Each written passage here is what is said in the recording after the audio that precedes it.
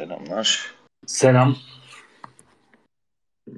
Sen ne yapıyorsun abi? Onu sorayım. Tam şeyi düşünüyordum. Ben neden bizim Space'e Twitter'ın Lite uygulaması üzerinden bağlanmak yerine mobil app'ten bağlanıyorum diye.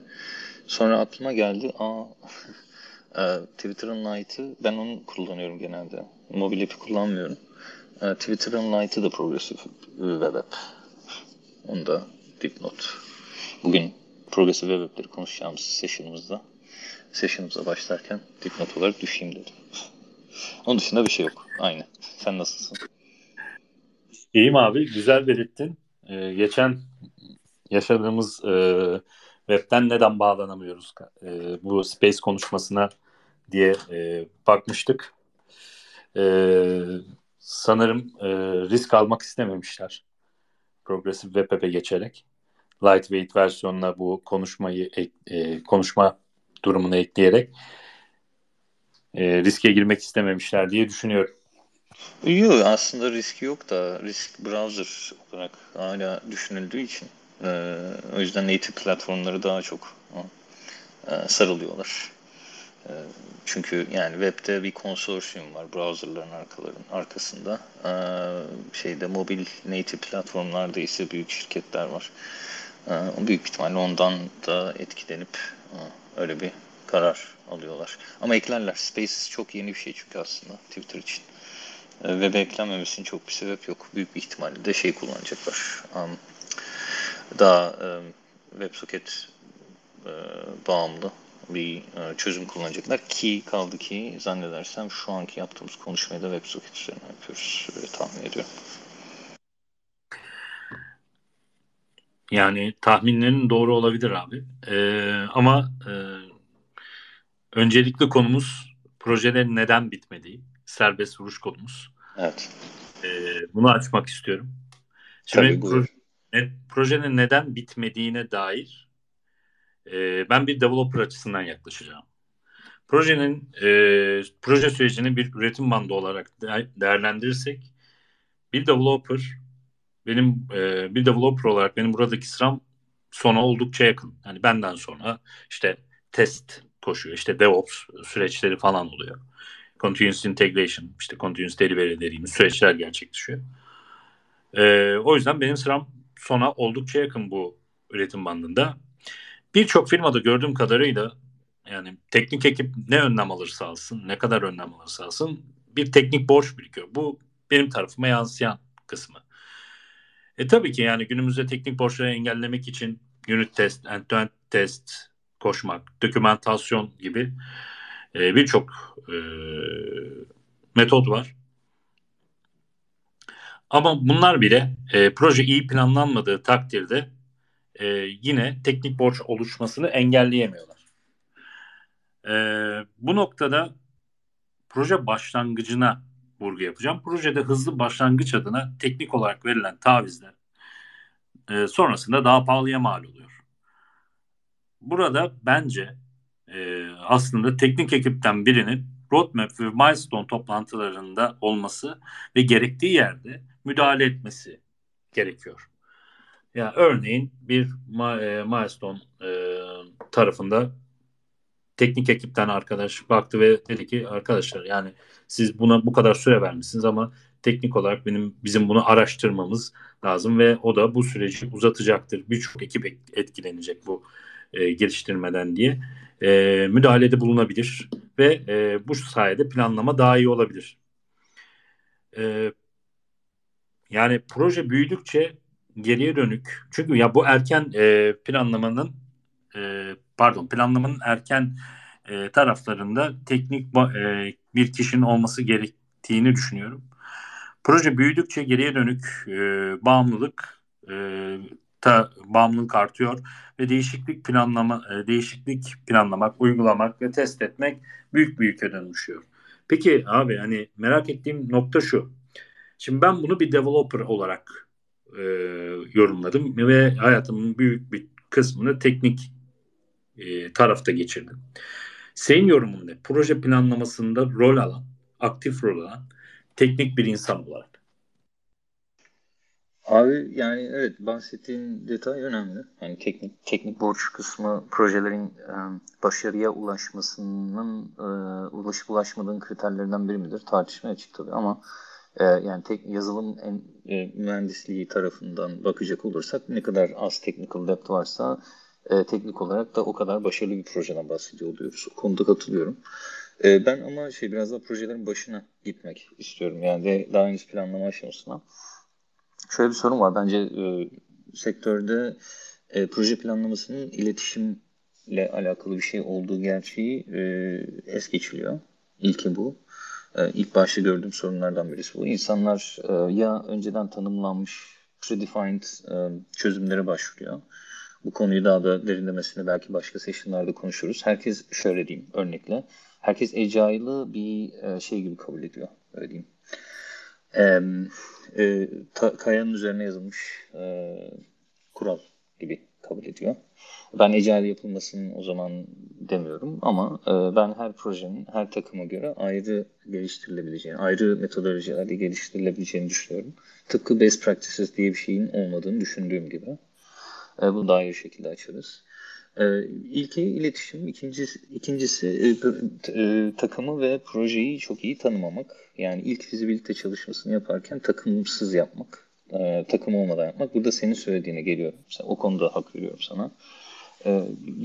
Asıl işin yapılacağı kısmı gerçekleştirecek olan geliştiricilerin ya da bu geliştiricilerin takımıyla birlikte herkesi kapsayacak şekilde bahsedersek, ürün yöneticisinden tut, engineering manager'a, takım liderinden tut, tasarım UI UX tasarımcısına, varsa analistine kadar bu insanların dahil edilmemesinin de bir neden olduğunu düşünüyorum. Bu ikinci sebep. Yani aslında bir collaboration sorunu var. Fizibilitede collaboration sorunu var. Öyle görüyorum esasında. Üçüncüsü belki şöyle bir e, detaydan bahsedebilirim. Bahsedeceğim detay biraz daha e, projenin gereksinimlerinden ve projenin öz niteliklerinden bağımsız bir şey. Ben yani kişisel olarak hatta bizim bugünkü konuşmamızda da bir bölümde çokça bahsedeceğimiz vertical slicing'in gerçekliğine inanıyorum. Yani dikey dilimleme gerçekliğine, projenin geliştirilirken katmanlar üzerinden değil, farklı katmanların bir araya getirilip feature'lar olarak çıkılması gerçekliğine katılıyorum. Bunu gerçekleştirdiğim birçok projede bulundum. Başarısına inanıyorum ve insanlar yorulmadan proje bitirdiklerini böylece görmeye başladım. O konuda da tek çıkış yolunun yani vertical slicing ya da o ve benzeri türde yaklaşımlarla çözebileceğini, projelerin anca o zaman başarıyla bitebileceğini söyleyebilirim. Bu arada bunu söylerken de kendimle çelişmeyeyim. Projeler bitmez bence bu arada. Projeler bitmez. Proje bitiyorsa ya deprecate oluyordur ya legacy olmaya başlamıştır. Ya da ya sonuçta ihtiyaç olmayan bir şey hani sektörde deprecate olur. Aynen. Evet, yani de yenisini düşünmeye başlamışızdır. O zaman diğer projeye geçiliyordur. Yani ya da bir geçiş sürecidir. Ya da takımın konteksti değişmiştir. Bu tür sebeplerdir. E, Yani esasında bunları söyleyebilirim. İlk aklıma gelen bu üç madde. İletişim, fizibilitede collaboration sorunu ve daha pratik, takımın kendisini iyi hissedeceği ve sonuçları hızlıca görebileceği pratiklerden uzaklaşma. Ya ben şuna dediklerine şu noktada katılıyorum. Yani bugün birçok şirkette e, bir projeye başlarken bir kural gibi hemen sprint koşmalıyız deniliyor. Ya belki hani daha farklı metodolojilerle ilerlenebilir. Yani Agile her yerde dayatılmak zorunda mı? Yani bu soru aklıma geliyor öncelikle. İkinci olarak dediğin noktalardan birinde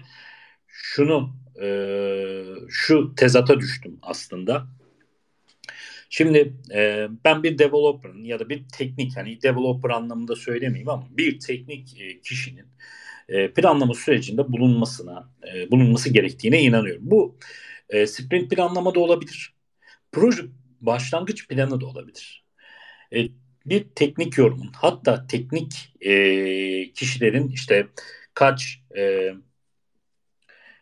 kategoriye ayrıldıysa işte örneğin benim bulunduğum projelerde işte bir backend, bir frontend, bir DevOps, yani fikir verebilecek, her anlamdan teknik anlamda fikir verebilecek insanların orada bulunmasının faydalı olacağını düşünüyorum. Ama işte işin içine işte ne bileyim analistin, işin içine tester'ın, işin içine e, farklı bir e, bölüm varsa onunla dahil olmasıyla acaba bu planlama süreçlerinin uzaması şirketler için dezavantaj oluşturmayacak mı? Bu dezavantajı nasıl e,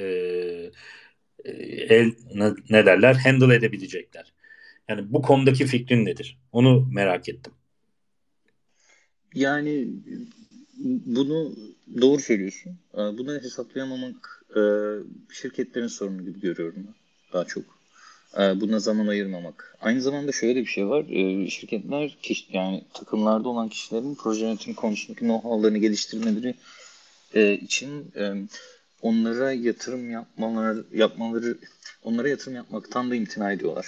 Bunu çok önemsemiyorlar. Ve şöyle, bu bütün işin de product manager'ın ya da product owner'ın üzerine yıkılması gibi bir şey yaratıyor.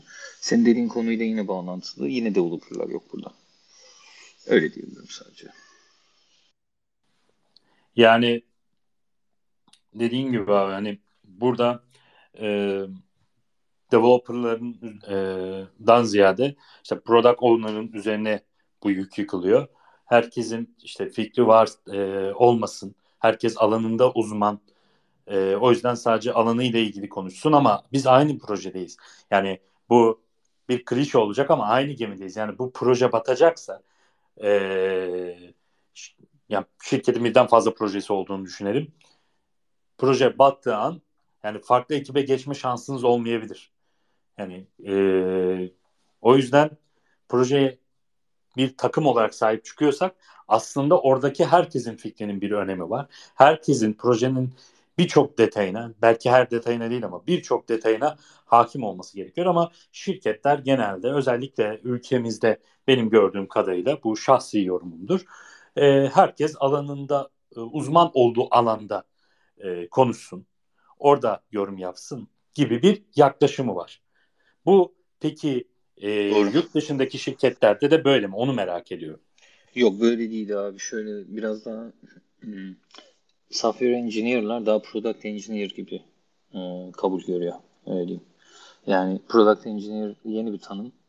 Yeni yeni duymaya başladım ben de. Benim de kafama yatıyor aslında. Çünkü sadece e, işin gerçekleştiricisi olmak dışında işin o işe başlanmadan önce o işe başlamadan önce o işin tartışıcısı da o işin karar vericisi de o işin belli kritik anlarda inisiyatif alanı da bütün takım ekibinin o takımdaki herkes olabilmeli diye düşünüyorum. Doğru.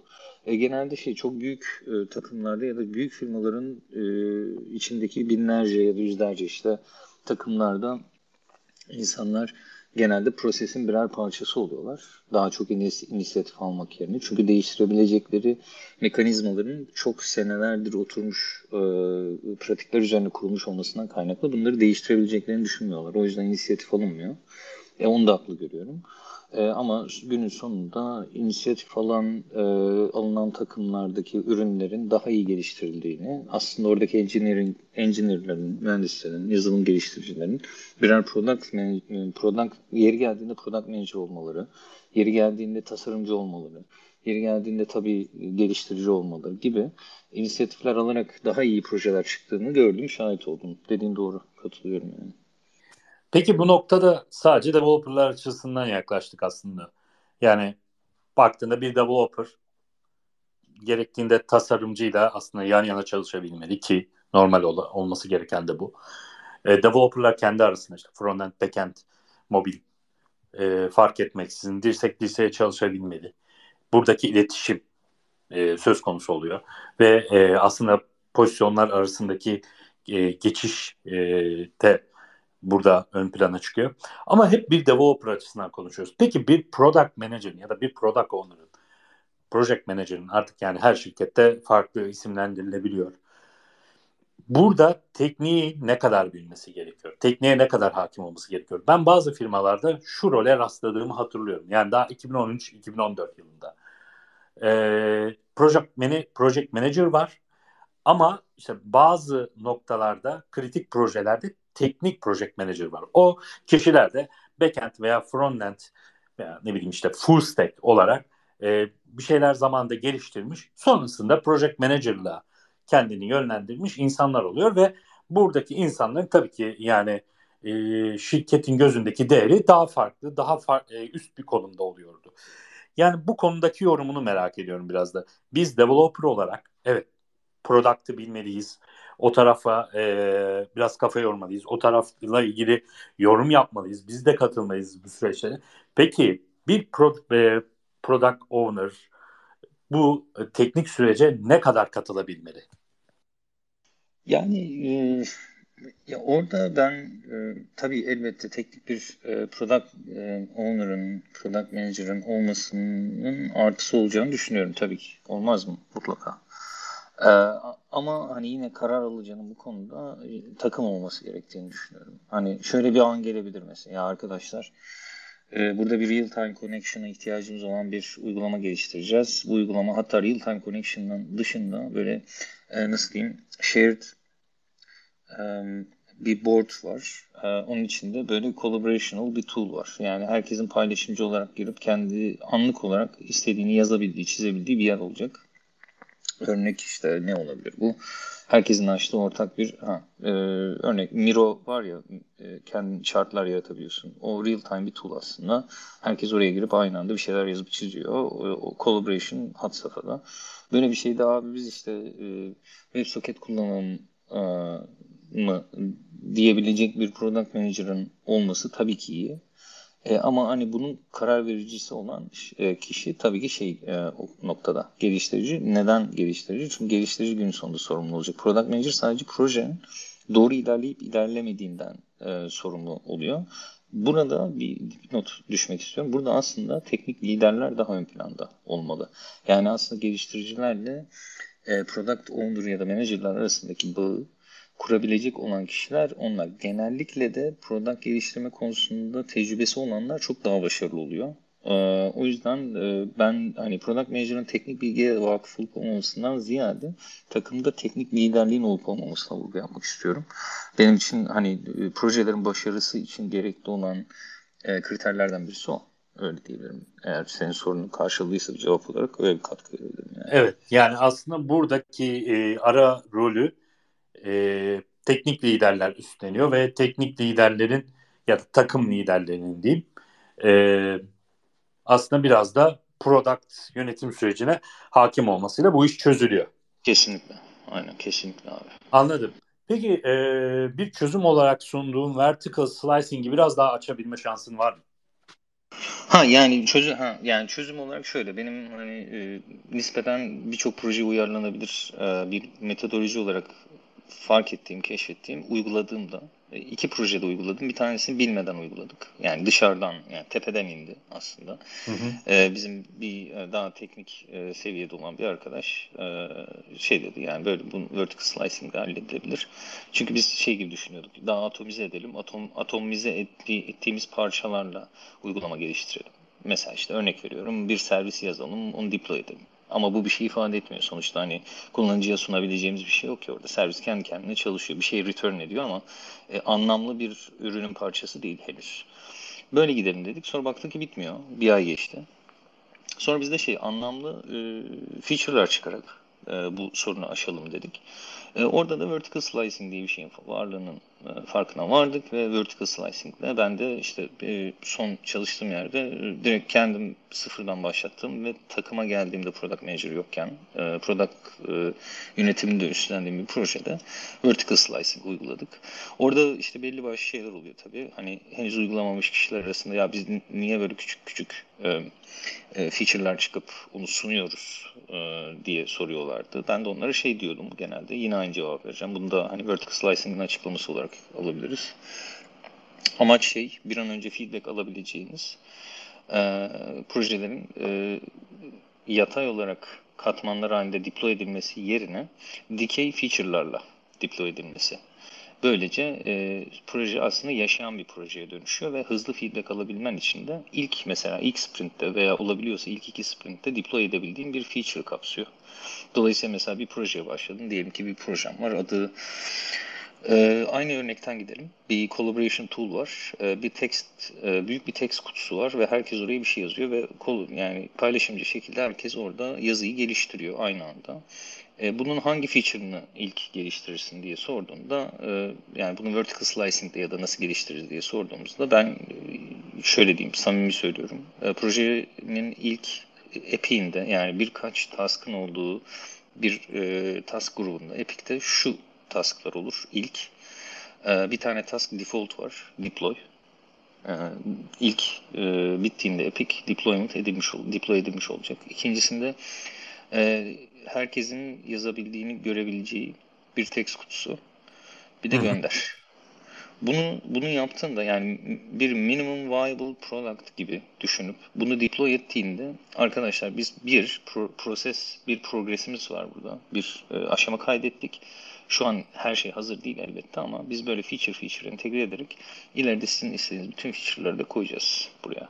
Dolayısıyla ilk epic'ten itibaren senin elinde deploy edilmiş birkaç tane feature'ı çalışan ve herkesin görebildiği bir URL arkasında çalışan bir uygulamanın ilk adımını atmış oluyorsun. Bu tersine developer'a da şey görüyor. Çünkü geliştirici şey diyor, yani ilk bir ayda biz deploy ettik ve şu anda canlı da kullanılabilir. Ha tamam, sen tamamen general available dememişsindir. Herkes şu anda girer ve kullanabilir.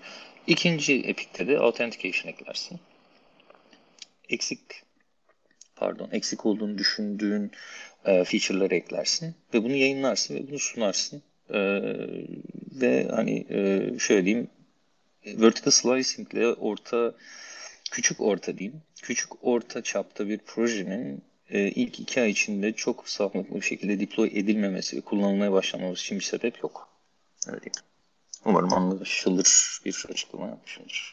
Ya benim buradan anladığım şu, aslında çok güzel bir çözüm öneriyorsun projelerin neden bitmediğine dair. Daha day one'da projenin planlanıp yani projeye ilk adım atıldığı anda deploy sürecine kadar planlanması. Sonrasında yani belli noktaların, belli aşamaların planlanması, sonuna kadar planlanması ve aralarının sonradan doldurulması gibi algılıyorum. Doğru mudur? Yok, değil abi. Sonuna kadar hiçbir şeyi planlamıyorsun. Ama Sadece deploy'dan bahsediyoruz. direkt deploy ediyorsun. Eklediğin feature'ı ilk sprintte bitti. Onu istersen açma Hı hı. ama bir yerde deploy edilmiş duruyor. Çünkü ben şöyle şeyler yaşadım abi. Canlıya çıkma gecelerinde mesailere kaldık biz sabahlara kadar. Ve bir sürü hesaba katılmamış sorunla karşılaştık. Deployment bir sorun. O yüzden bence ilk sprintte veya olabiliyorsa ilk epic'te, planlanmış ilk epic'te o geliştirilen neyse, küçük, büyük, çok detaylı, gayet temel neyse deploy edilmeli. Deploy edilip bir yerde bir şekilde live olarak durmalı. Birileri görsün görmesin. Biz görelim yeter. Yani geliştiriciler görsün yeter gibi. O yüzden ben şey demiyorum. Bütün proje, bütün sprintler, bütün tasklar ve epic'ler planlanmalı demiyorum. Feature bazlı epic'lerle çok rahat her ürün geliştirilebilir. Sadece şu denebilir dediğin konuya istinaden.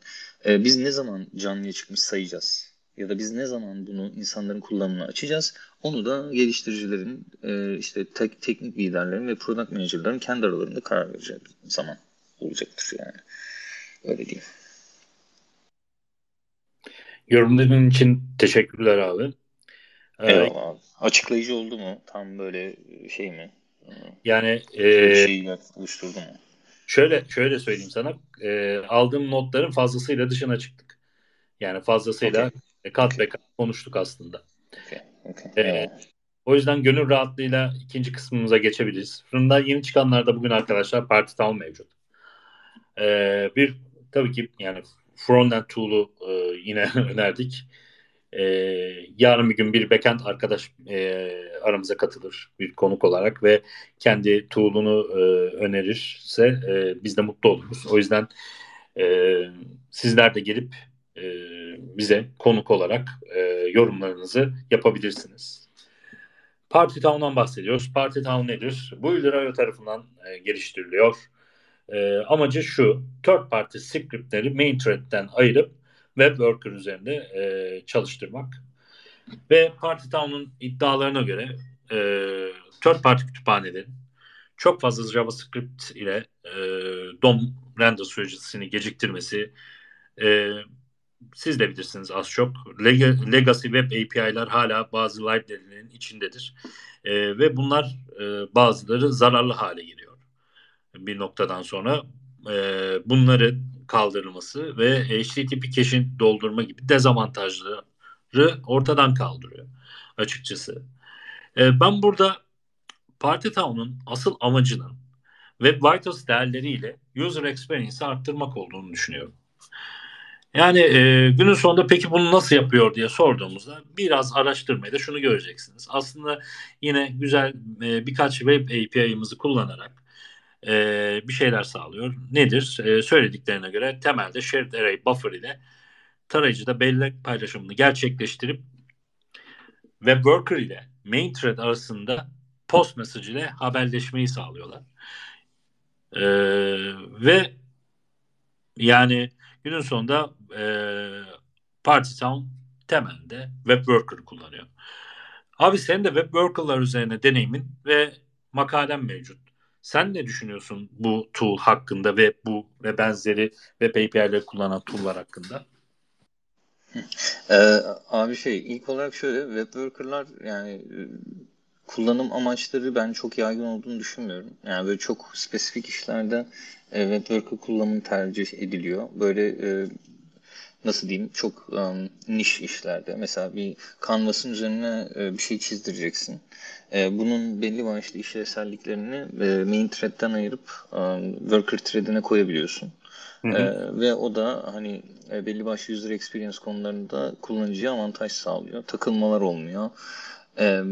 Memoride çok fazla yer şişirmediği için sen bunu mobil bir cihazda açtığında bunu çok hissettirmiyor. Tabii elbette kodun yazılış şekliyle de alakalı detaylar mevcut. Onlar da etkiliyordur elbette ama işin sonunda Party Town'dan web worker'lara geçerken aklıma gelen tek şey sizin uygulamanızda kullanıcının deneyim etmesini istemediğiniz herhangi bir yan etki varsa, side effect varsa, bunların o thread'den koparılıp başka bir thread devam edilmesiyle asıl yapması gereken işlerin kullanıcıya asıl gösterilmesi gereken deneyimin ulaştırılmaya çalışılmasını sağlamaya yarıyor. Öyle diyeyim.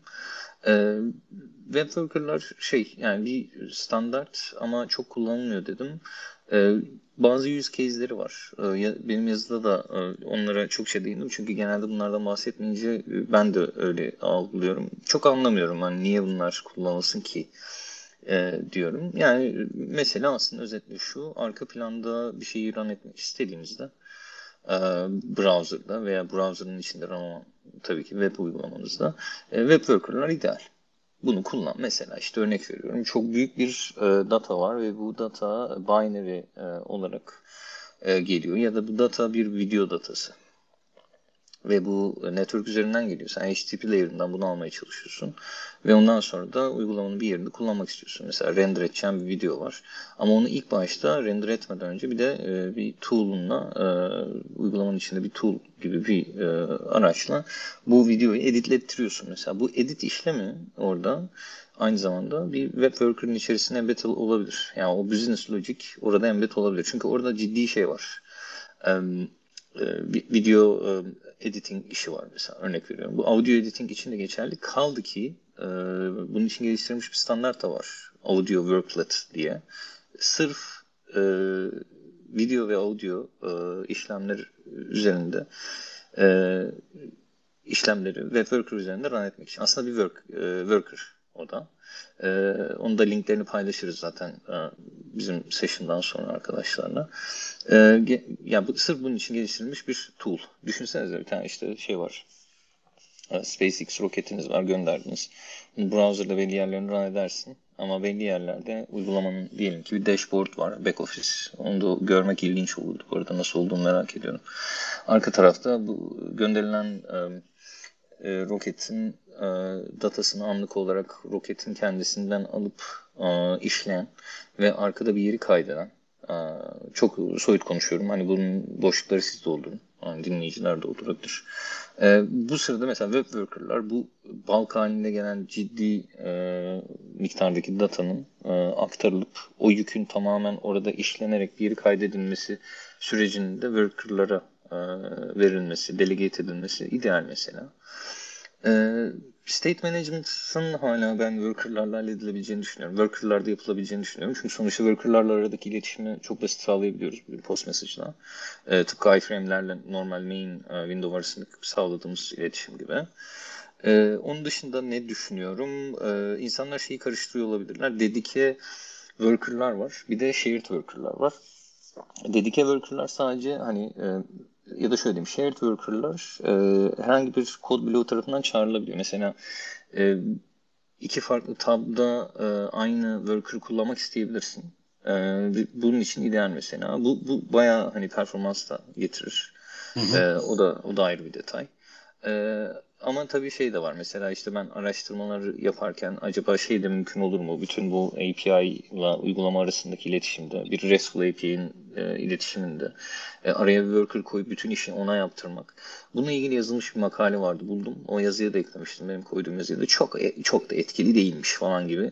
söylenmiş. Biz şimdi kafamız sürekli web uygulamalar üzerinden çalıştığından hep şey diye düşünüyoruz. Tamam, bütün gereksiz her şeyi oraya koyayım. Ondan sonra oradan run edeyim. Tam olarak öyle değil. Hani çok spesifik, computation heavy, yani böyle çok işlem ağır e, döngülere girmiyorsa uygulamanız Evet. denk değil. Ha, bu arada WebAssembly konusu var. WebAssembly ile insanlar bunu deniyorlar şu anda. Ve yani WebAssembly ile WebWorker'lar bir arada çalıştırıldığında ciddi native'e yakın experience sağlıyor. Mobilde de böyle bu arada. Onu Hı. da söyleyeyim. Ha. Benim değinmek istediğim bir nokta var aslında. Ya bunlar günün sonunda user experience'ı arttırmak için varlar. Nedir? Kullanıcı bir donma yaşamasın, kullanıcıya daha hızlı ulaşabileyim gibi endişelerin sonucunda çıkmış tool'lar olduğunu düşünüyorum. Peki yani single thread çalışan, yıllardır single thread çalışmaya alışmış bir developer'ın multi-thread yönetimi ve buradan aslında web worker'larla çalışmanın development experience'ı nasıl etkilediğini sormak istiyorum. Yani develop, anladım. Yani iyi bir şey, güzel bir şey değindin. Burada işte library'ler devreye giriyor. İlla ben native web API'ları kullanarak web worker'ları yönetmem gerekiyor mu diye soruyor geliştirici kendisine, eğer soruyorsa. Çok güzel tool'lar var. Comlink diye bir tool var mesela. Müthiş. Yani şöyle, aslında yaptığı şey şu. Mesela günün sonunda biz React yazarken aslında JavaScript için HTML yazıyoruz ya. Ve bunun standardının adına da JSX diyoruz ya. Çünkü JSX aslında bir tool. Evet, JSX bir metot, JSX bir aracı, değil mi? Bir proxy. kesinlikle. Bizim de web worker'larda bu işi daha kolay yapabilmemiz için insanlar oturup library yazmışlar ve bu library'lerden birisi de Comlink. Çok rahat kullanılabiliyor. İsteyen kullanabilir. Bu arada web worker hook'lar var. React şimdi hook'larla kullanarak web worker yazmak isteyenler web worker hooks package'ini kullanabiliyorlar, isteyen. Bunun dışında bakıyorum benim notlarımdan. Greenlet var.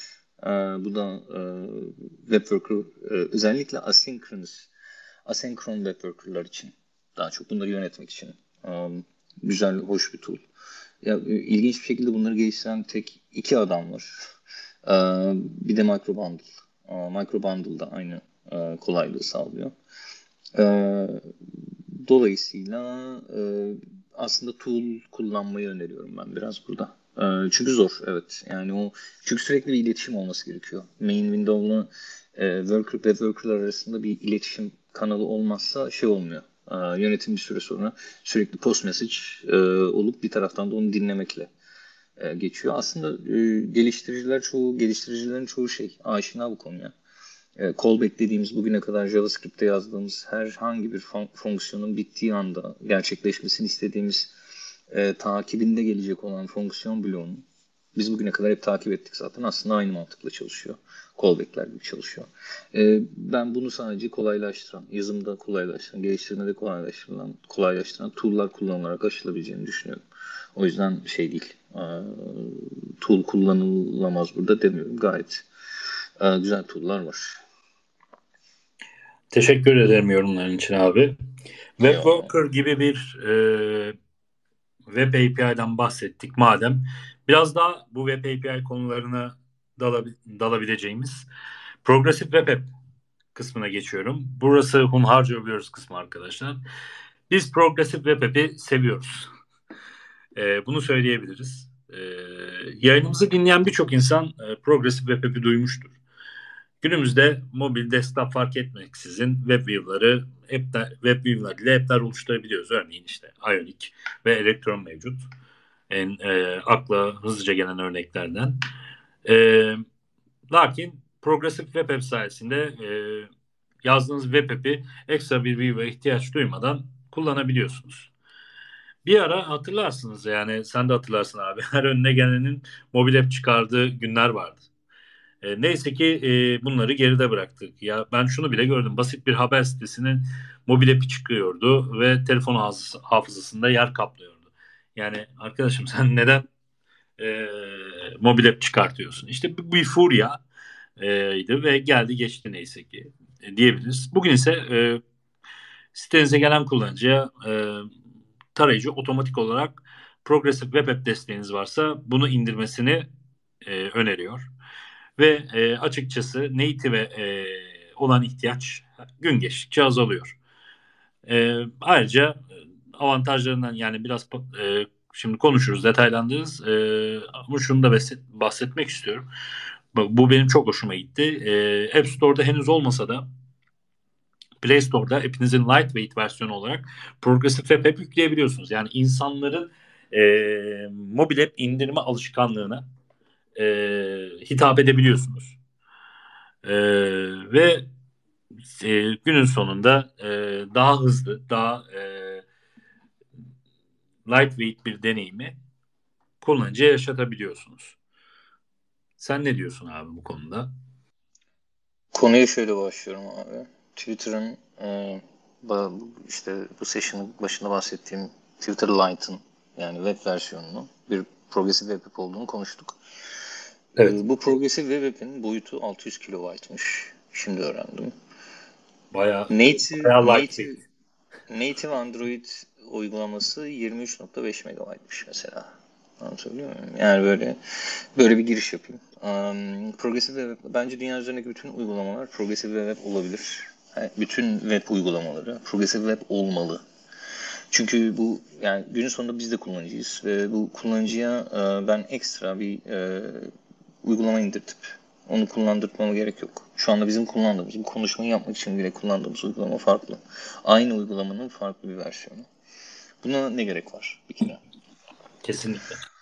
İkincisi yani bugün web API'ları dediğimiz hani browser API'ları ya da web API'larını destekleyen engine'ler, onun üzerine kurulmuş başka teknolojiler bugün çok gelişti. Hani bugün ve az önce web worker'lardan konuştuk. Yani bu Evet. işte service worker'lar var. Aynı şekilde aynı amaçla neredeyse aynı amaçla kullanılan tam olarak değil ama gün sonunda hani ben bugün neden bir mobil deneyim kullanıcıya yaşatabiliyor iken kalkıp sadece mobil uygulama yazmış olmak ve bunu işte Apple Store'da ya da Google Play'de paylaşayım diye mobil uygulama yazıyorum ki web uygulaması yazmak yerine. Bu bir. İki, yazdığın her şey tek bir uygulama oluyor böylece. Sen kalkıp işte bir Android yazmak için bir ekip ya da bir kişi ile çalışman gerekmiyor. Uygulamayı yazdığın anda sen zaten mobil deneyimi sağlıyorsan. Tabii bu responsive olmak zorunda. Bütün işte o gesture'ları desteklemek zorunda. Birçok şey. Mobil deneyiminden düşürmemek için tabii ki. Bir de kalkıp iOS takım kuruyorsun. Yani böyle progresif web app gibi bir avantaj varken kalkıp ben insanları şeyi de anlamıyorum mesela. İnsanlar gidip abi mobil app yazdım işte falan şeyle uğraşıyorum. İşte publish ettim reddedildi. Niye uğraşıyorsun ki böyle bir şeyle ya? Mesela uygulamayı yaz ve progresif web app'e convert et. Bunu yapman için iki şey yapman gerekiyor. Bir service worker tanımlaman lazım ki arkadaki bütün assetlerin cache'lenebilsin. Bu arada cache'lemeden kastım şey değil. Sizin kullandığınız bu mobil app'lerin canavar gibi arkada tuttuğu megabaytlarca datadan bahsetmiyorum. 600 kilobayt az önce söyledim. Kullandığınız light versiyon büyük ihtimalle kullanılmıyordur çok ama ben kullanıyorum kendi günlük yaşantımda. Twitter'ın light app'i gibi 600 kilobayt olur. Bir taraftan da abi ne bileyim iOS'te de işte aynı şekilde ne gerek var? Aynı zamanda bir iOS codebase publish etmek yerine. Hani bunu böyle de iki şeye gerek var demiştim. Pardon orada dağıldım. Hı hı. Service Worker bir de manifest. Manifest dosyanıza gerek var. Bu da uygulamanın işte belli başlı öz niteliklerini tanımlamak için. İşte açıldığında splash screen ne olacak? İkon nedir? Ve full screen olsun mu falan gibi. Artı manifesti gören browserlarda kendi içlerinde install seçeneğini çıkartıyorlar. İkon olarak çıkıyor ama browser Evet. adresi bunun yanında. Evet abi. Yani şuna katılmamak elde değil. Şirketlere göre her platform için ayrı developer gerekiyor. Bu noktada şirketin hedef odaklı ilerlemesi çok da mümkün değil.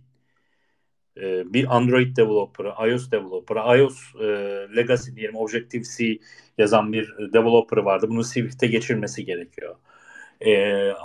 Java yazan bir developer varsa Android tarafında bunu Kotlein'e veya e, multi platform desteği istiyorsa mobil tarafta Flutter'a veya işte React Native'e kovalaması, bunlara geçmesi gerekiyor. Ve bununla ilgili ilan çıkması gerekiyor. Bununla ilgili gelen arkadaşı oryante etmesi gerekiyor. E, Onun dışında projenin legacy kalmaması için devamlı farklı insanlara bir şeyler yazdırması gerekiyor. Bu noktada şirketin veya startupların ne kadar hedef odaklı ilerlemesi mümkün olabilir ki? Yani bu ürünün birçok platformda çıkması yerine tek bir platformda her yere hitap edecek şekilde çıkması e, tabii ki şirket için önünü daha açık kılar. Ve şu konuya da değinmen çok hoşuma gitti aslında. Browser'ların e, gün geçtikçe yetenekli hale geldiğini biliyoruz. Bugün browser üzerinde Developer Tools'ta application tabını açtığınızda karşınıza payment handler, WebSQL, ne bileyim işte background fetch, background sync gibi e, destekler geliyor, çıkıyor. Eskiden şunu çok duyardık. WebView üzerinde bir app yayınladığınızda native hissi denilen bir şeyden bahsederdik. Ama bugün browserların yeteneği sayesinde bu da oldukça azalmış durumda. Ona Yani gerek bu konuya kalmadı ki. Değil mi? Yani. yani native hissi diye ben uzun zamandır bir şey duymuyorum. Onu söyleyebilirim. Ya bir de şöyle bir güzelliği var. Örneğin az önce de sen belirttin. Ben şunu çok duyuyorum. Bir mobil developer arkadaştan. Ben işte değişikliği yaptım. Onaylanmasını bekliyorum. İşte Apple tarafından. İşte ne bileyim Play Store tarafından bir onay sürecine, bir onay mekanizmasına giriyor. Ama progresif web app'lerde böyle bir durum söz konusu değil. Bir app yazarken ödeme sistemlerinden tutsun da store yönlendirmelerine kadar birçok yerde bağımlılığınız ortadan kalkıyor. Ya buna rağmen neden hala Aynen, e, aynen. birçok mobil app, hatta bir noktada şeye de gelmek istiyorum, desktop app'ler progressive Uf web app tamamen. olmuyor. Yani Progressive tamamen web app gereksiz. olmuyor. Yani Evet abi. siz progressive web app'le senin de bahsettiğin gibi yani 23 megabayttan 600 kilobayta app'inizi düşürebilirsiniz. Developer sayınızı azaltabilir, önünüzü daha açık ve odaklı tutabilirsiniz. Ya buna rağmen o taraftaki hype hala bitmemiş durumda. Hala kendisini bir şekilde tekrar ediyor. İşte React Native bugün konuşuyoruz. Bugün Flutter konuşuyoruz. Bundan 2 sene öncesinde Kotlin çok meşhurdu. Hani Çok Java'yı çok daha meşhur abi şu anda. Yani Kotlin Android'de. yani evet, ama Flutter'ın da bir şeyi var. Hani hype'ı var şu an. Daha fazla konuşuluyor diye diyorum. Ve günün sonunda sadece bu açıdan bile değil. E, Kalkıp nasıl anlatsam, şöyle bir durum da mevcut. Yani push notification gibi bir şeyden geliyorlardı mesela. Native'de olmayan durumdan geliyorlardı. Bugün Progressive Web App, push notification, offline destek, ön yükleme, uygulamada istediğiniz verileri baştan cache'leyebilmeniz gibi destekleri mevcut. Yani buna rağmen hala mobil app diye diretmenin Aynen abi. anlamı nedir? Çok da anlayamadım açıkçası. Hemen bir araya gireyim abi. Çok güzel girdin. Ya şu anda kullandığımız Twitter Space uygulaması ayrı bir uygulama olsun olmasın. Twitter'ın kendi light versiyonuna WebRTC ile bir progressive web app zaten kendisi. Hı Çok hı. rahat entegre edilebilir yani. WebRTC sana şey sağlıyor. Rich yani iletişim konusunda zengin içerik aktarımını sağlıyor. Ve bu WebRTC şu anda web API'ları tarafından desteklenen. Zaten kendisi bir web API zaten. Sunucuda entegre ettiğiniz halde işte belli kodeklerle desteklediğiniz zaman bu çok rahat. Hatta web worker'ları kullanarak da şu kodeklerden bahsediyoruz. Ses aktarımı var. Daha kaliteli ses gitsin falan vesaire. Hatta belki o anda web worker'lara şeyi delege edersin. İnsanlar konuşurken altta sana subtitle geçer mesela. Twitter Space'in geliştirici ekibine buradan seslenelim. Bu eminim geliştiriliyordur elbette ama hani şeydir. Şu anda birçok uygulamada. Eğer uygulamanız Twitter kadar kompleks değilse bile hele kompleks değilse yani bir uygulamayı progresif web app olarak geliştirmemiz için çok sebebimiz yok. Artı yani şöyle bir detay var. Ben yani bazı şirketleri görüyorum. Böyle sadece content için mobil app çıkmışlar böyle. Anlatabiliyor muyum? Sadece içerik var abi içinde. Ne gerek var abi buna? Blog post Bu atmışlar abi. Hani blog sadece onun için. postları aynen abi blog yani company announcement'ları yapmak için şey var. Mobil uygulamaları var. Yazık yani orada. Hani evet yap. Her şeyi paylaştır. E, Mobilde çalışacak olan blokları ayır. Hatta ben sana şöyle söyleyeyim. Daha da ileri gidiyorum. Ee, Progressive Web App'i yaptın, mobilde göstereceğin, mobilde kullanıcıya ulaşmasını istediğin içeriği feature flag'lerin arkasına bağla. Mobilse göster, mobil değilse gösterme de. Anlatabiliyor muyum? Yani birçok şekilde çözülebilir yani her şey. O yüzden bence çok gereksiz. Yani mobil uygulamalar bugün çok spesifik ihtiyaçlar dışında bence çok rahat progresif web app'lere evriltilebilir yani. Ama tabii hani nedir şu andaki sektördeki eğilim? Bence web app'lere daha çok kayıyor. O da ayrı bir konu tabii. Ya ben de şu deneyimimden bahsedeyim hızlıca. Daha bugün başımıza gelen bir şey. Teams üzerinden toplantıya girdi ki ben olabildiğince Teams'in web versiyonunu kullanıyorum. Desktop app'i gerçekten Intel Mac kullanıyorum ve CPU'yu zorluyor. Bu yüzden kalkıp aslında çoğunlukla web versiyonunu kullanıyorum. Ve hani Chrome V8 engine gibi gerçekten kaynak tüketen bir engine kullanmasına rağmen desktop app'ten kat kat daha fazla performans alıyorum. Belki de bu koydukları işte bildiğim kadarıyla Teams'te bir şey kullanıyor. Elektron benzeri bir WebView kullanıyor. Hatırladığım kadarıyla. Yanlış da hatırlıyor olabilirim. Günün sonunda gerçekten web app'i daha hızlı ve daha lightweight ve daha sonuç odaklı oluyor. Bu da aslında gitmemiz gereken yolu bize daha net gösteriyor.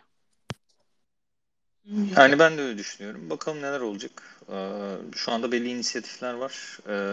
Bunun inisiyatiflerin içinde Fugu denilen şey de var.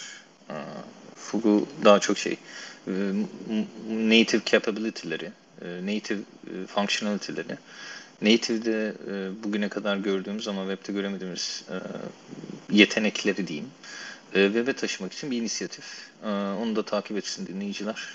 Oradan progresif web'lere geçiş konusunda bir ipucu alacaklardır eminim. Bu bir. İki, birçok uygulama şu anda birçok şirket ya da kişi tarafından progresif web olarak geliştiriliyor. Yazdığınız dil aynı kalıyor. Hiçbir şey değişmiyor. Sadece 2 dosya ekliyorsunuz. O zaman içinde evrildiğiniz bir uygulama. Progresif web uygulaması. Az önce söyledik. Projeler nasıl geliştirilmeli konusunda. Zaten uygulama hiçbir zaman mükemmel değil ilk başta. Progresif web app'inizi de sonradan mükemmelleştirebilirsiniz ve yani kullanıcıya daha iyi daha iyi bir deneyim sunabilirsiniz eminim yani. Teşekkür ederim abi yorumların için. Eyvallah. Ben de teşekkür ederim. Hakkını vereyim bölümüne geçelim diyorum. Tabii. Hakkını vereyim bölümümüzde bugün TypeScript mevcut. Burada benim aslında bir aşk ve nefret ilişkim var TypeScript'te. Adeta bir Türk yaz Niye abi? yaz Türk dizisi gibi. Önce Okay. nefretle başlayıp sonrasında bir aşka dönen, flört dönemi olan bir süreç yaşadım kendisiyle. Ya burada biraz aslında odaklanmamız gereken yer TypeScript'te kişinin kabul süreci. Ya ben kendi kabul sürecimden bahsedeceğim. TypeScript'te uzun zaman direndim. JavaScript sintaksı benim için olabildiğince esnek, yapıda olmasına rağmen backend dilleri gibi bir kalıba sokmak bana saçma geliyordu. Aslında TypeScript'te full stack olmak isteyen backend developer arkadaşların JavaScript yazabilmesi için bir araç olarak gördüm ben hep. Ee, tabii ki bir noktada ekosistemin getirdiği zorunluluklar nedeniyle projelere eklemeye başladım. Başta her yerde bir tanımlama yapmak açıkçası fazlasıyla sıkıcı gelmesine rağmen günün sonunda debug süreçleriyle daha az uğraştığımı fark ettim. Bu işte debug ve bug fix için ayırdığım vakitler azaldığından dolayı hakkını vermem gerekiyor ki TypeScript ile development süresinin de kısaldığını ve daha kaliteli çıktılar üretebildiğimi fark ettim. Bu noktada senin TypeScript'i kullanma serüvenin nasıl gerçekleşti? Yani benim orada yine bir projede bundan galiba 3 sene önce ilk defa profesyonel olarak geliştirdim TypeScript'i. TypeScript'te bir uygulama. Şöyle oldu. Bir anda böyle bir TypeScript denildi ve bir anda deneyelim mi denildi. Bizde de şey vardı. Bu teknoloji radar denilen şeyler var ya. Şirketlerin kendi içinde teknoloji pusulasını belirlediği ve kolaboratif bir şekilde neler kullanalım, neler kullanmayalım diyebildikleri bir chart aslında. Hı hı. Teknolojileri 4 ayrı kademe ayırıyorsun ve şey diyorsun. Bunu kullan, bunu dene, bunu şimdilik tut, bunu da hiç deneme gibi 4 bölüme ayırıyorsun. Hı Orada hı. mesela TypeScript'i bir şeyi almıştık, denemeye almıştık.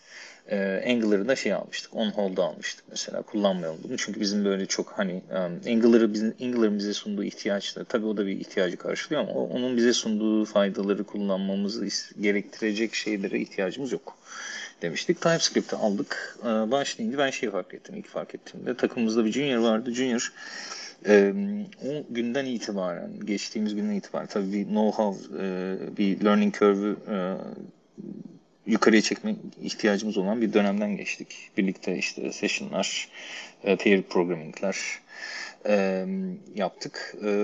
O süreci geçtikten sonra şunu anladım. Yani takıma yeni biri geldiyse TypeScript bu projenin anlaşılmasını daha çok kolaylaştırıyor.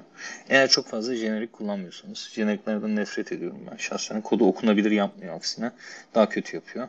Yani bu kişisel değil mi? Yani kişisel bir tatminin dışına çıkmıyor. Jeneriklerden ben nefret ediyorum açıkçası. Yani bir fonksiyonun, kritik bir business işleminin yapıldığı bir fonksiyonun argümanlarının type'larıyla o fonksiyonun geri döndürdüğü, eğer geri döndürüyorsa, değer ya da değerlerin type'ını bilmem yeterli benim için. TypeScript'in alanı bence bu kadar kısıtlı da olabilmeli. Kısıtlanabilmeli. Aynen. Bunu tabii ESLint gibi bir tool'la da şey yapabilirsin. Hani introduce edebilirsin, şey diyebilirsin. Sadece bunlar kullanılsın, şunlar kullanılsın gerek yok. Warning versin tamam mı? Bak böyle yaparsan böyle olur ama zorlamasın gibi. İlki bu. Oradan hemen şeye geçeceğim. Bir junior varsa ekibinizde, junior geliştirici ya da ekibinize yeni biri katıldıysa projeye adapte olma süresi daha da azalıyor. Bu konuyu şeye bağlamak istiyorum. Self dokümente edilmiş bir uygulama çıkıyor günün sonunda. Yani bayağı dokümante ediyorsunuz aslında. Kodu yazarken, business logic'inizi yazarken dokümante ediyorsunuz. Kötü yazılmış Typescript'te hiç çekinmiyor. Biraz da zor zaten. Hani kötü TypeScript kodu yazmak zor. Ama kötü JavaScript yazılabiliyor tabii. Onu da biraz engelliyor diye düşünüyorum. Hani yani şöyle geliştirici deneyimi açısından da iyi. Onun dışında tabii şimdi bu IDE destekleri geldi ya, işte herhangi bir IDE'yi açtığınızda orada TypeScript desteği varsa size işte IntelliSense önerileri de yapıyor. Bu da güzel. Harika yani. O açıdan biraz daha şey gibi diyeyim. Developer experience'ı geliştiren bir tool gibi bakıyorum TypeScript'te. Yani günün sonunda daha çok bir dilin, JavaScript'in bir superseti olması dışında self dokümente edilen uygulamalar geliştirmek, ekibe yeni katılmış ya da junior geliştiricileri projeye daha hızlı adapte etmek için iyi bir tool. Bunları söyleyebilirim TypeScript için. Sen Anladım. ne düşünüyorsun ekstra bunlara ek olarak? Var mı aklında bir şey? Var. Günün sonunda öncelikle sana katıldığım noktalar var. Self dokümantasyon noktasına katılıyorum. Ayrıca şu da var. Ee, Hızlı bir şekilde biz hatamızı görebildiğimiz için daha kodu run etmeden görebildiğimiz için debug ve bug fix süreleri inanılmaz kısalıyor ve burada tester'a e, daha az düşüyor.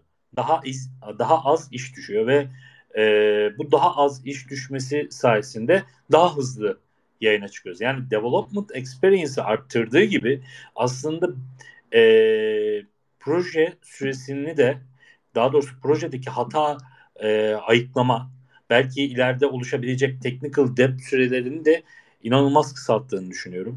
Bu yüzden bir aşk nefret ilişkisi yaşadım.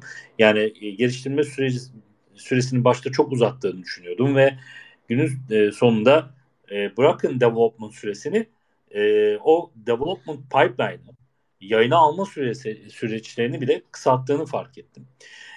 Ama şunu da belirtmem gerekiyor. Ben neden bu kadar direndim diye düşündüğümde şununla karşılaştım. Her gün yeni bir tool çıkıyor. Ya bunu diğer yayınlarda da konuştuk. Ama burada çok spesifik aslında benim için.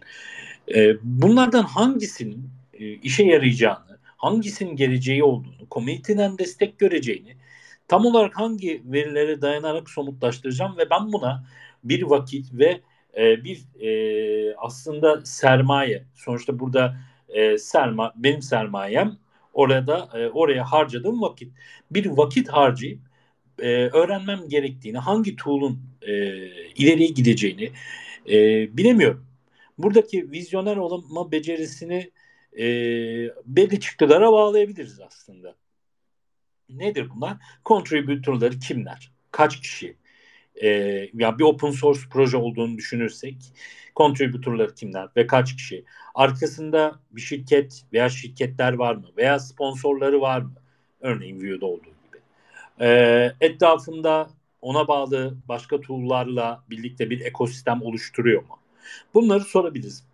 Peki abi, sence bir tool'un ileride tutacağını nelere dayanarak anlayabiliriz ve biz bu tool'a ne kadar vakit ayırmamız gerekiyor? Hangi aşamalarda tamam abi ben bu tool'a şu an vakit ayırmam gerekiyor ve bunu öğrenmem gerekiyor. Tam da şu an diyebileceğimiz nokta hangisi? Yani çok da Güzel geç. soru abi. Güzel, çok güzel soru. Bunun ben böyle projelere başlanırken tercih edilen tool'ların seçilmesi sürecinde es geçildiğini düşünüyorum. Söylediğin şeyler çok önemli. Hepsine katılıyorum baştan beri. Ne kadar contributor var, ne kadar süredir var. O da önemli çünkü. Hani şimdi şey de oluyor çünkü 3 senedir aktif olan bir tool bir anda ünlü oluyor. Sebebi çünkü o tool'un kullanılma gereksiniminin artması söz konusu oluyor. E, Mesela işte niye web worker'lardan konuşuyoruz? Bence işte WebAssembly, tamam mı? Bence işte web'in artık text based bir şey olmasının dışında artık audio, yani ses ve video based bir şey olmaya başlamasıyla da alakalı. Bunun gibi. Onun dışında senin söylediğin işte birileri arkasında sponsor mu, destekli mi? Yani bu desteklendiği için de devam edecek mi? Bu tür kriterler hep mevcut. Ama benim kendimce de hatırladığımda güldüğüm komik kriterlerim var. Birincisi bir tool'un gerçekten sektörde kullanıp kullanmadığını aslında şeyden öğreniyorum. Google Trends'ten öğreniyorum ben genelde. Açıp hani bir süredir arama kriterlerinde üste çıkmaya başlamışsa, çok aranmışsa, o benim için bir kriter oluyor. Google Trends'i kullanıyorum onun için. Onun dışında onunla ilgili yayınlanmış makalelerin son zamanda önüme düşmesi sıklığına bakıyorum. Onun dışında, bu arada ben tool'ları şey gibi bakmıyorum. Nasıl diyeyim? İş yerinde kullanabileceğim şeyler gibi bakmıyorum da kişisel zamanımda da belli aralıklarla bir liste tutuyorum kendime ve o listeyi hep güncel tutmaya çalışıyorum ve o tool'lar üzerinden de şey yapıyorum. Fikir geliştiriyorum açıkçası. Yani web worker'ları üzerine çalışıp onlar üzerine makale yazıp onları biraz daha araştırma ihtiyacı biraz da böyle doğmuştu. Benim kriterlerim böyle kriterler genelde. Teşekkür ederim abi. Eyvallah. Typescript için az önce ufak bir tool'dan bahsetmiştin. Yani dokümantasyona geçmek istiyorum burada. Şimdi TypeScript'in ben aslında dokümante edebilmesinden çok, kodu dokümante edebilmesinden çok hayran oldum. Yani erkenden benim debug ve bug fix süreçlerine girmemi engelliyor. Sen ise dokümantasyon kısmına daha çok yoğunlaştın. Peki dokümantasyon için, bir kodun dokümantasyonu için farklı olarak ne önerebilirsin? Yani konuyu biraz da aslında ben buraya çevirmek istiyorum. Ne gibi? TypeScript'te yazılmış bir kodu mu? Evet, evet. Yani burada Okey. şimdi tamam TypeScript dokümante ediyor. Evet. Peki ekstradan bizim dokümantasyon için nelere ihtiyacımız var? Neleri kullanmamız gerekir veya hangi noktalara dikkat etmeliyiz? Yani ESLint'ten bahsettim. İşte hani belli başlı type tanımlamalarının geçilmemesi gerekiyor. Zaten hani TypeScript'in bir güzelliği de şey ya, build time'da daha henüz uygulamayı run etmeden de senin uygulamanın belli yerlerinde yazmak istediğin şeyi self controlled hale getirmek. Yani kendi kendini kontrol eder hale getirmek. Vizyonu buradan koymak gerekiyor. E, Eğer o kurallar ve rule'lar takip edildiyse, eğer o kurallar takip edildiyse geriye şey kalıyor biraz da. Belli başlı tool'larla desteklemek kalıyor. İşte uygulamanızda ek olarak bir GraphQL layer'ı varsa, bunun için type'ların hızlıca generate edilebilmesi için kullanılabilecek tool'lar var. Ama sadece dokümantasyondan bahsedersek aklıma gelen ilk tool TypeDoc diye bir şey. O mesela bence e, güzel bir tool açıkçası. Kullanılmasını tavsiye edebileceğim nadir tool'lardan birisi. Aslında yaptığı şey type declaration'larınız üzerinden şey çıkartıyor. Bir dokümantasyon, ya hatta deploy edebileceğiniz bir dokümantasyon uygulaması yaratıyor. Öyle diyeyim. Ve bu gayet okunur. Ve yani ben e, beğeniyorum. O yüzden herkese de tavsiye ederim. E, Adres typedoc.org olması lazım. E, Hatta direkt orada yayınlanmış bir şey de var. Örnek de var. E, bir onu önerebilirim. Onun dışında ne yapılır? İşte ESLint'ten bahsettim zaten. ESLint'te belli type'ların, belli tiplerin, belli işte niteliklerin uygulama içerisinde tanımlanabileceğini zorlamak, tanımlanması gerektiğini zorlamak için belli şeyler, nasıl diyeyim, tool'lar ya da işte ESLint için rule'lar kullanmak. Hiç sevmiyorum o yüzden. Hani ESLint'te rule'ların override edilmesini. Biraz TypeScript bence bunu da engelliyor. overwrite etmenize gerek kalmayan kodlar da çıkıyor. Çünkü yani onu okurken şey gibi hissediyorum. Yani bir tool kullanmışız ama bu tool'u istediğimiz gibi kullanamamışız gibi geliyor. Yanlış kullanmışız ya da o tool'u biz niye kullanmışız diye düşündürtüyor. Evet. Değil mi? Hani sen ne düşünüyorsun bilmiyorum da açabilirsin oradan sen de. Benim aklıma bunlar geliyor ilk etapta. Yani açıkçası dokümantasyon dışında şunu söyleyebilirim. Yani bir tool'u kullanmanın kurallarına doğru kayıyoruz aslında konuşmada.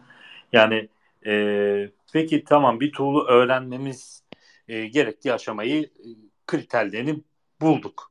Peki şirket içerisinde veya özel projelerimizde bir tool'u kullanabileceğimiz veya kullanmamız gerektiğini nereden, hangi kriterlere göre karar vereceğiz?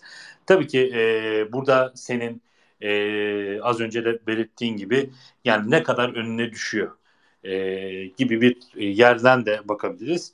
Ama günün sonunda community'deki desteği ne kadar, işte arkasında şirket var mı gibi kriterler burada da ortaya çıkıyor. Biz bu tool'u neden kullanıyoruz'un bir ayağı da şirketlerin aslında kendi tool'larını hype etmesine de çıkabiliyor. Yani burada senin konuşmak istediğin şey hangi ayağı oluyor? Açıkçası onu biraz anlamaya çalışıyorum. Yani orada şöyle işte tool'un şimdi asıl söylememiz gereken şeyi söylemedim ben. Bence ilk başta tool'lar yoktu. İlk başta ihtiyaçlar vardı. Projeler geliştirirken. Evet. Yani bugün en son geliştirdiğiniz projenin ilk konuşulmaya başlandığı ana dönün kafanızda.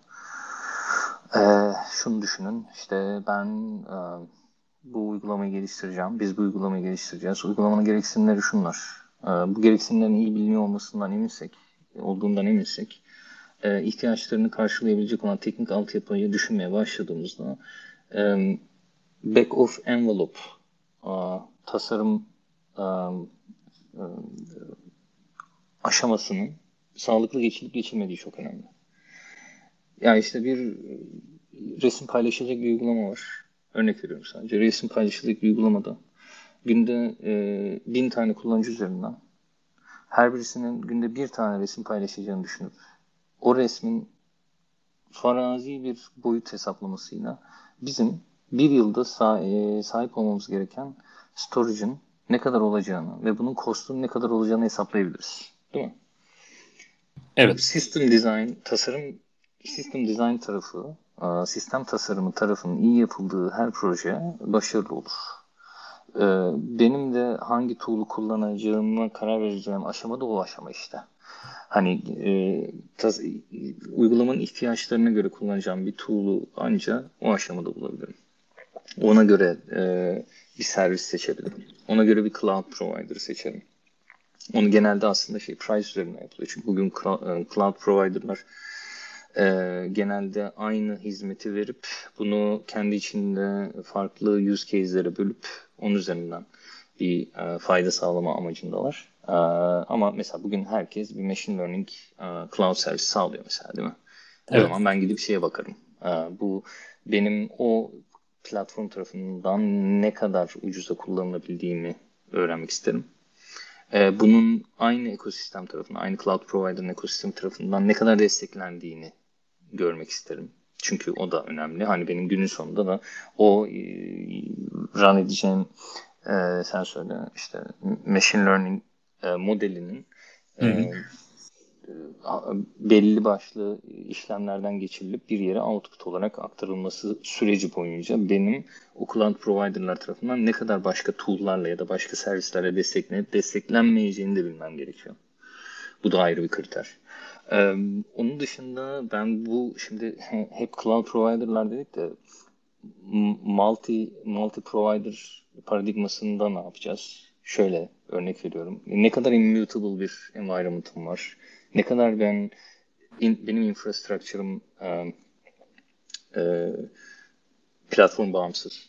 Öyle diyeyim. Burada da benim hani bu tabii daha çok cloud tartışmasının bir konusu, alt konusu ama eğer uygulamamda seçeceğim tool bana şunu sağlıyorsa Abi bugün biz bu cloud provider'dan A cloud provider'dan B cloud provider'ına geçmek durumundayız. Çünkü biz onu şirketçe kullanmaktan vazgeçiyoruz. Finansal nedenlerden ötürü. Biz bunu ne kadar sürede aktarabiliriz oraya? Çünkü sonuçta bütün tanımladığın servisler onun üstünde. Oradan oraya nasıl aktaracağım? Bu ne kadar kolay yapılabilir? Yine tool'un seçimiyle alakalı. Yine tool'ların seçimiyle alakalı. Böyle yani birçok parametre var. Şu anda daha sistem tasarımı tarafına girdim ama bunlar ilk başta teknik tarafta olan, teknik efor sarf eden, geliştirme teknik liderliğinin konuları. Ben gün içinde sürekli bunlarla aşırı neşir olduğum için bunları ilk etapta söyleyebilirim. Sistem tasarımına dair bir şey söyleyeyim. Çok küçük bir not. Sistem tasarımı kitaptan öğrenilebilecek bir şey değil bence. Onu anladım. Genelde pratikte öğrenilebilen bir şey. Çünkü çok spesifik ihtiyaçlar için çok spesifik kararlar alınabiliyor. Ama sonradan da düzeltilebiliyor olması, yeni tercihleri yelken açılabiliyor olması da işin güzelliği, işin size verdiği tatminiyle alakalı güzel bir şey. Bunları söyleyebilirim açıkçası. Sorduğun soruya. Umarım yeterli cevap olmuştur. Oldu zaten, yine aynısını söyleyeceğim. Aldığım notların kat ve kat fazlasını konuştuk. Eyvallah abi. Zaman sıkıntımızı yaratmış olmayayım da orada. Ya da Twitter Space bizim ya şu anda. Sabaha kadar konuşabiliriz yani. Evet ama daha sonrasında ben bunu Spotify'a atar Eyvallah. çok fazla kırpmak istemiyorum açıkçası. Tamam. Eyvallah. Yorumların için teşekkür ederim abi. Dinleyicilerimize e, iyi akşamlar derken şundan da bahsetmek istiyorum. Yakında Spotify'a da geliyoruz. Bizi oradan da dinleyebilirsiniz. Lokalimde Twitter hesabından bizi takip edebilirsiniz. Önceki yayınlarımıza oradan da ulaşabilirsiniz. Yayın sonrasında ise bir sonraki yayına kadar o yayında konuştuklarımızdan alıntılar paylaşıyoruz. Bunların altına yorumlarınızı, düşüncelerinizi yazabilirsiniz. Herkese iyi akşamlar. Çok teşekkür ediyoruz bütün dinleyicilere. Ek bir dipnot düşeceğim. Twitter hesabı, lokalimde Twitter hesabı üzerinden bize önerilerle de gelebilirsiniz. Ya şunu konuşacağım, şunun konuşulması çok güzel olur dediğiniz olursa onları da değerlendiririz. Biz burada bunu tekrar söyleyeceğim. Önceki session'da da söylemiştim. Zevk için yapıyoruz arkadaşlar. O yüzden zevk alabildiğimiz bir şeyi hep birlikte sürdürmek bize daha çok zevk verir. O yüzden mutlu oluruz paylaşımlarınızdan kaynaklı. Herkese iyi akşamlar. İyi Eyvallah. akşamlar.